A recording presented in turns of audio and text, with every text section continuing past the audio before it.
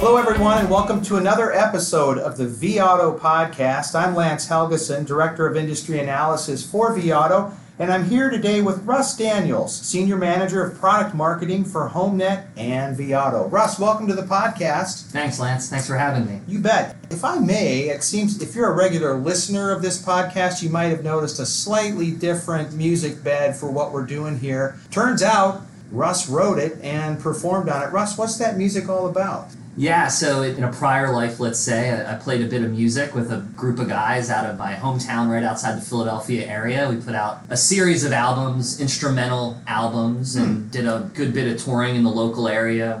Went on the West Coast a little bit. Yeah, still doing it a little bit more today, but obviously now I'm focused a little bit more on the automotive industry and where that's going from a merchandising perspective. And when you think about merchandising, it's kind of that art and science coming together too, because you've got the art of taking a really good photograph and understanding your product and being able to put it out in a good light. And you also have the science behind it too. What's really going to drive engagement when it comes to merchandising? What are consumers thinking about? You got the old life with the music and the art, and that now you got that combined with some of the new life here with automotive. You hung up the guitar to help car dealers. Yeah, I'm trying to get to it, but for the listeners as well, Lance, don't sell yourself short. You're quite the drummer as well. Well, yeah, I play, I wouldn't say quite the drummer. There's a lot of guys that can smoke my chops. But let's talk about merchandising and maybe specifically the elements of successful merchandising for dealers. Years ago, I remember when the internet first kind of came around, and to have a vehicle picture on a website with a little bit of information was pretty much all you had.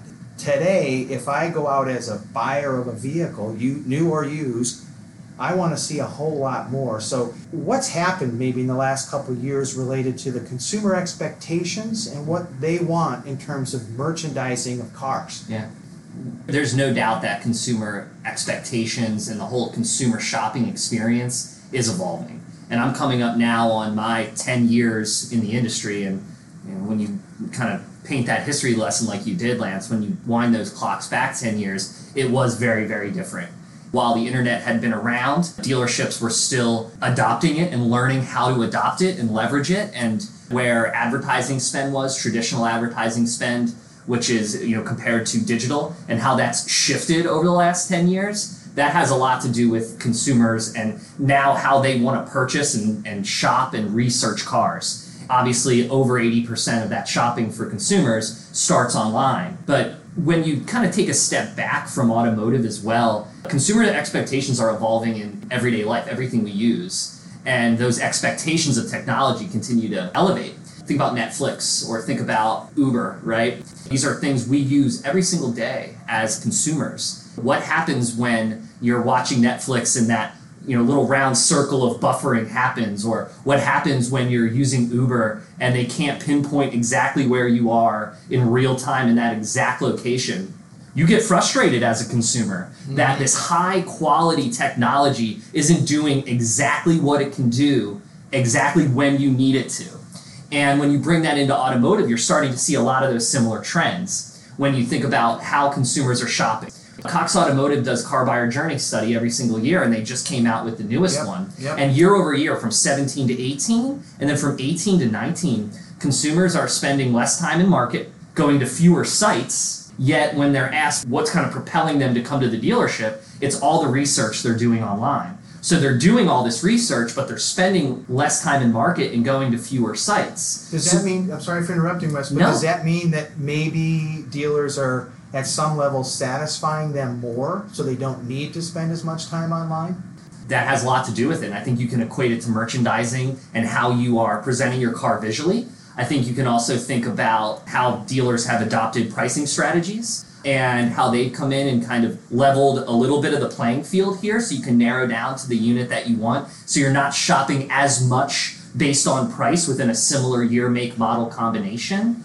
I also think it's how they want to shop. They want to go on a third-party site or on social media or on the website, and they want the information as quickly as possible. And if they're not, they're moving on to something else. And once they get that experience that they want, they're really going to hone in on the inventory. And that's why it's important for dealers to start to consider that when they're merchandising their inventory. And so another way of saying that is that all roads ultimately lead to the car, Right. pretty much. So let's talk about the car. One is that technology is different and consumer behavior and expectations are different. But so let's combine those and say, when it comes to merchandising the car itself, what are some of the technologies today that dealers can and perhaps should employ that are resonating with the consumer expectations?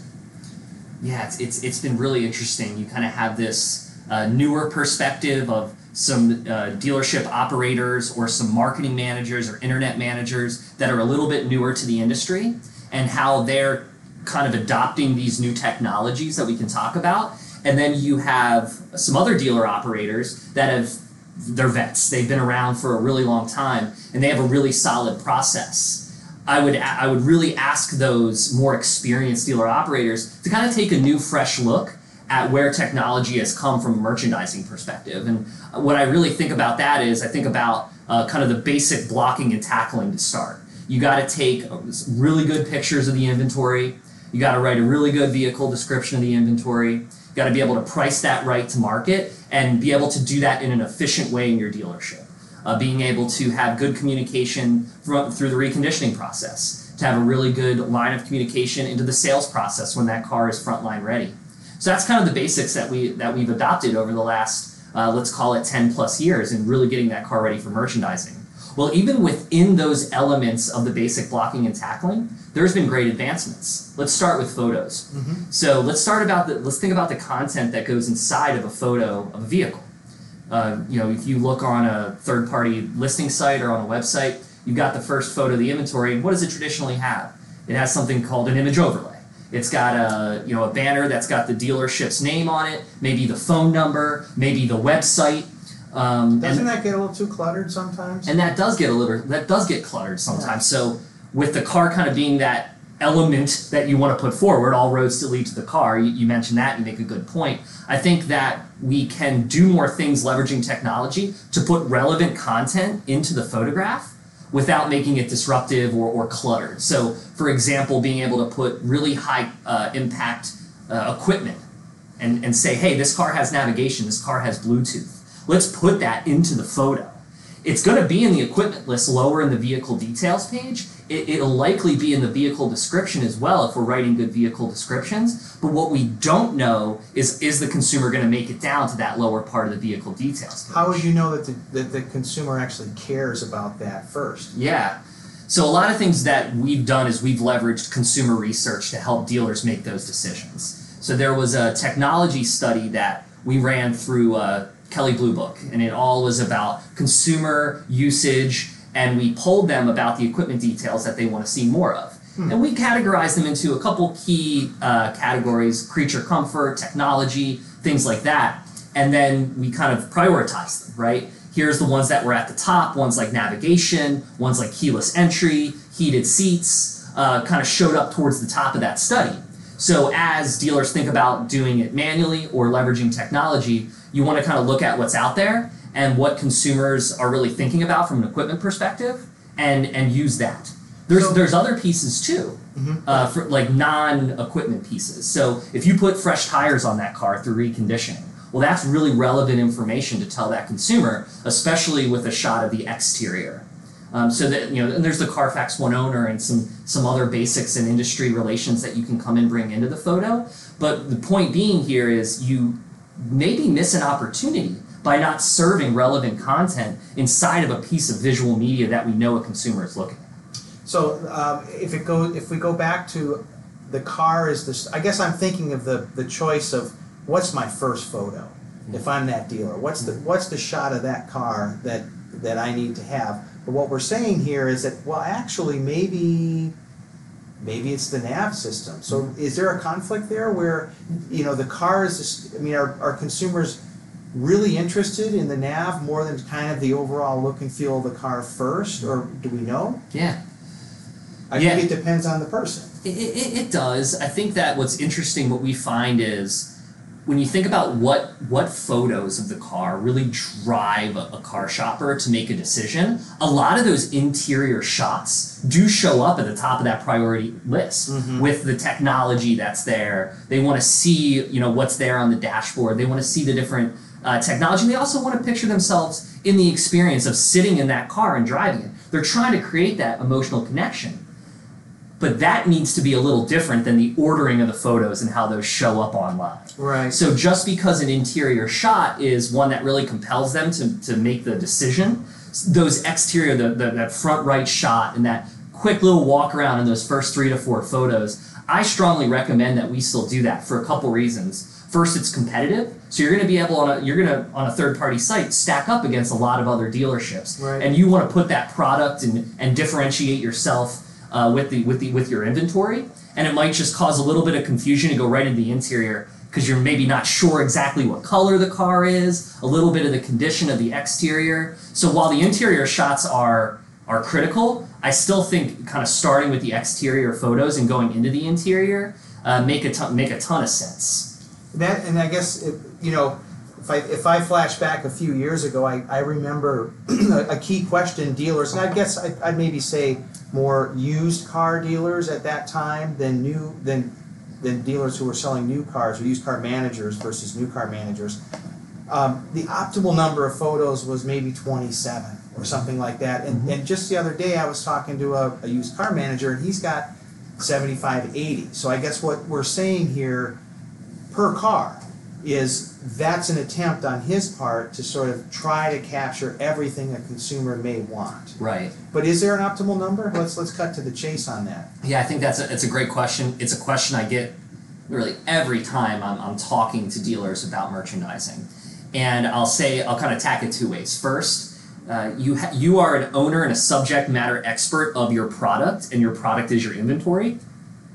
So don't let research or bias get in the way of knowing what is the right amount of photos and the right way to put that product in front of consumers. So it always, at first it'll depend on the car. If it's got a sunroof, if it's got some really interesting technology, with the example you provided, like 70 photos, 75 photos. It was a truck. I would hope, exactly. I would hope that's a loaded truck with a lot of interesting things for that target buyer, which is that truck enthusiast. That would make a lot of sense. So always think about your inventory, be a subject matter expert, and take the right amount of photos. We see research that says the more photos that are on the car, it does drive more VDP activity. I think we do need to be a little careful there, though, because there could be some photo fatigue. Yeah. I think that when you think about a Corolla or even like a Volkswagen Jetta, taking 70 photos of that piece of inventory, first of all, I get a little bit nerved about the inefficiency there. Time is something you're not going to be able to buy back, and I don't know that you need all those photos to tell that story. The second piece is when we do research, you do see some pretty interesting things from the consumer side. So we asked in a consumer study last year, how many photos do you think is the right amount of photos to on a piece of inventory to help you move forward in the buying process? This was actually really, really interesting to me. So on the used car side, consumer said an average of 12 photos was enough. On the new car side, 10 photos was enough. Wow. Now that seems low to me just as broad strokes, right? I don't know if they're thinking about the interior and exterior shots as a collection of photos and maybe not 6 or 7 like they actually are. But then what I did was I'm like, wow, that was kind of cool. So I went back to my friends at HomeNet and I let's look across our database of millions of cars, and let's look at the average amount of photos on a new car and a used car in market right now. Over 7,000 cars we were able to look at. Average amount of photos on a used car, 24. Average amount of photos on a new car, 18.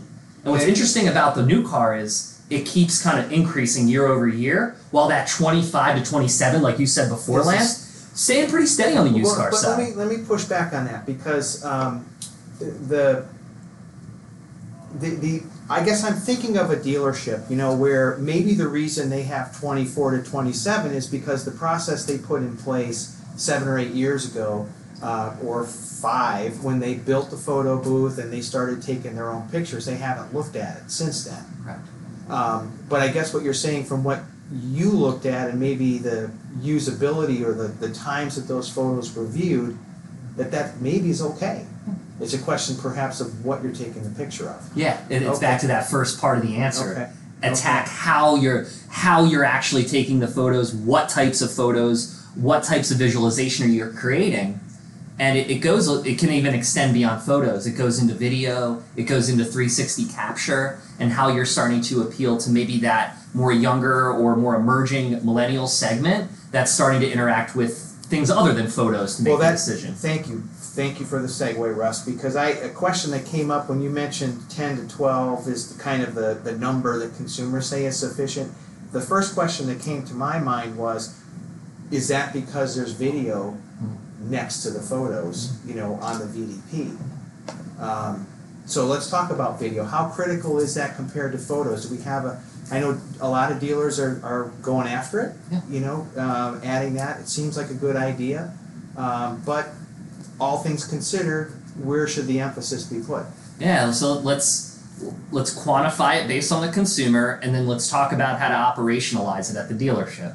So if you want to quantify it, what we find is cars with video get about 20% more VDPs per listing based on vehicles without video.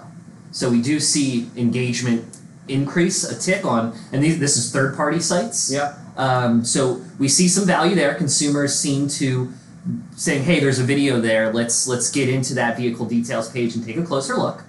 Let me ask a quick question Sure. on that. I haven't been on Auto Trader or Cars or Car Gurus other than just to kind of poke around. Yeah.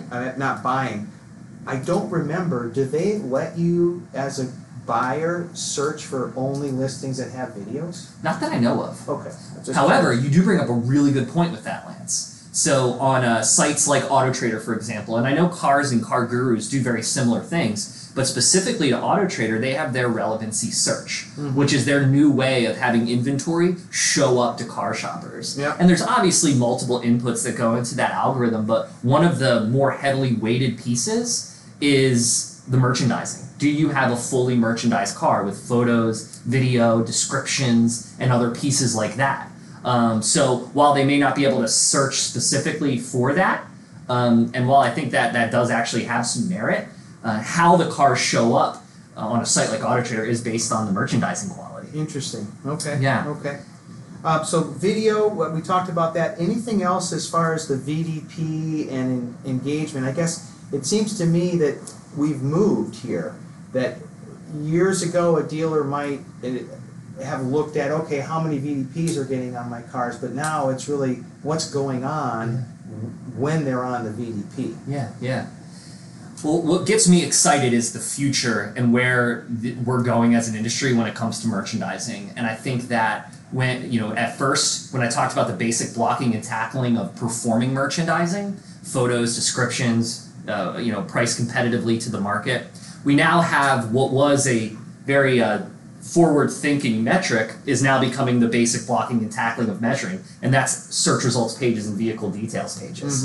And if you're not doing that today, if you aren't looking at that, how is your inventory performing in terms of SRPs and VDPs, you're really behind the eight ball now. There's a lot of different tools and ways for you to do that, and I know a lot of our vAuto clients are looking at that all the time, and they need to keep doing it. But you make a really good point. And as we move forward, it's you really got to get the VDP measurement in there, but then what happens after that click occurs? And this was something I was always very interested in. And I was at Driving Sales at the end of 2017, and this company called SpeedShift Media actually did a readout, a study, kind of like a keynote at Driving Sales. And they did a study where they looked at several thousand vehicles across the country, 100+ dealerships, and what they did was they mapped every engagement on the VDP. They were able to do Google tags and really be able to identify what happens after the vehicle details page is entered.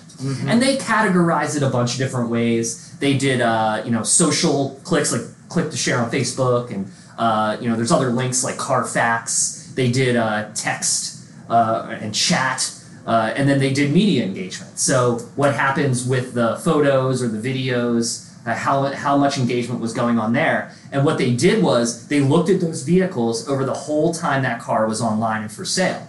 And what they wanted to find out was, can they correlate engagement with one of those key categories to the car selling? So like a hypothesis maybe could have been when a car shopper enters into a chat experience with a dealer, that means that car is going to sell soon because we have someone that wants to engage with me on chat. Well, SpeedShift Media actually found the opposite. Now, while all of those elements, chat and social sharing, Carfax, those are all very necessary and good pieces of a vehicle details page. But when they were interacted with, that did not correlate to the vehicle being closer to selling. The only metric, or the only series of metrics that did, was media engagement. The more the photos were being cycled through, the more plays the video was getting on that site, the closer that vehicle was to selling. And that was just a study in a vacuum, and we need to kind of keep pushing as an industry to get there, because I can see dealers just doing such interesting and cutting edge strategies if they can get access to information like that. And when it comes to pricing, or when it comes to placement, or when it comes to what cars to bring in and how, if we understand that behavior on the VDP, I think it can really help drive How far away profitability. so you've just described, I guess while you were talking there, Russ, it occurred to me that, even to this day, I do think that there's general awareness of the importance of Google Analytics, for a dealership website, to understand who's going where, what are they looking at. But what we're describing here might be broadly described as VDP analytics. So how soon, and I'm thinking back to our conversation earlier about photos, you got the guy out there with 70 photos, you got some folks out with 24, you got some research saying 10 or 12 is enough. We will arrive at a time, it sounds like, when if I were a dealer, I would know for this car, 15's fine. Take 15 photos of this car, maybe it's 32 for this one, and call it good. Or how soon would that day arrive, you think? Yeah, so in some respects, we're already there. I'm seeing a few different pieces. You've got some good analytics on the dealer.com side in what they're doing in their scoring of VDPs and how it's going. There's other providers outside of Cox Automotive as well that are starting to leverage Google tags for their customers to create analytics and dashboards that measure more than vehicle details pages, that measure different interactions on the vehicle details page.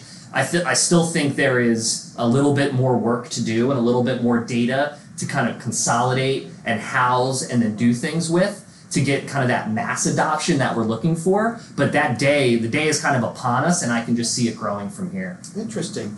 Well, thank you, Russ, for taking time with us today. Any other final merchandising points? I feel like we've covered consumer behavior, how technology is changing. We just came out of a little bit of a deep dive into analytics and measurement. Of course, it's always important to inspect what you expect, and measurement's key. Any other big points before we go? One final one, Lance, and it's back to the video point we were discussing. So we talk about two different types of video. You've got a live video, which is actually walking around the car, right, and you've got a slideshow video, which is essentially the photos stitched together, and they kind of creates this slideshow video. And both of them are good tools to be used. But we talked about how do we operationalize video, and if you have 300 cars on the lot, and you need to go shoot a live walk-around video for all of them, that may not be feasible. So you want to be really selective sometimes about which type of cars. Is it a distressed piece of inventory? Or is it a really flashy piece of inventory that we want to capture a live video on? And from a technology perspective, we've seen a kind of stair step now from live video to actually immersive 360 captures, where it's not just a video playing, it's actually a consumer clicking and spinning that car around, or going into the interior and being able to click and move that vehicle around, so they're interacting with the vehicle the way they want to. And we've seen a lot of great integrations across the industry where they're adopting 360 technology. 360s are now on AutoTrader and several other websites. So as we start to think about how to create that differentiated, immersive experience, when we talk about video, let's not forget that next step that is upon us now, and that's being able to capture 360s. And I can imagine the dealers and managers who may be listening are perhaps thinking, that sounds an awful lot more cost effective than having somebody go out and shoot a video on every car and take the time to upload it and all that. That's right. Russ, it's been a pleasure talking to you today about the elements of successful merchandising. Thanks for joining the vAuto podcast. Thanks for having me. Great jamming with you, Lance. I dig it. I dig it. Folks, thank you too for joining us. This is Lance Helgeson signing off from another episode of the vAuto podcast. Look for upcoming episodes very, very soon. We appreciate your interest and listening in. Until then, take care and stay well.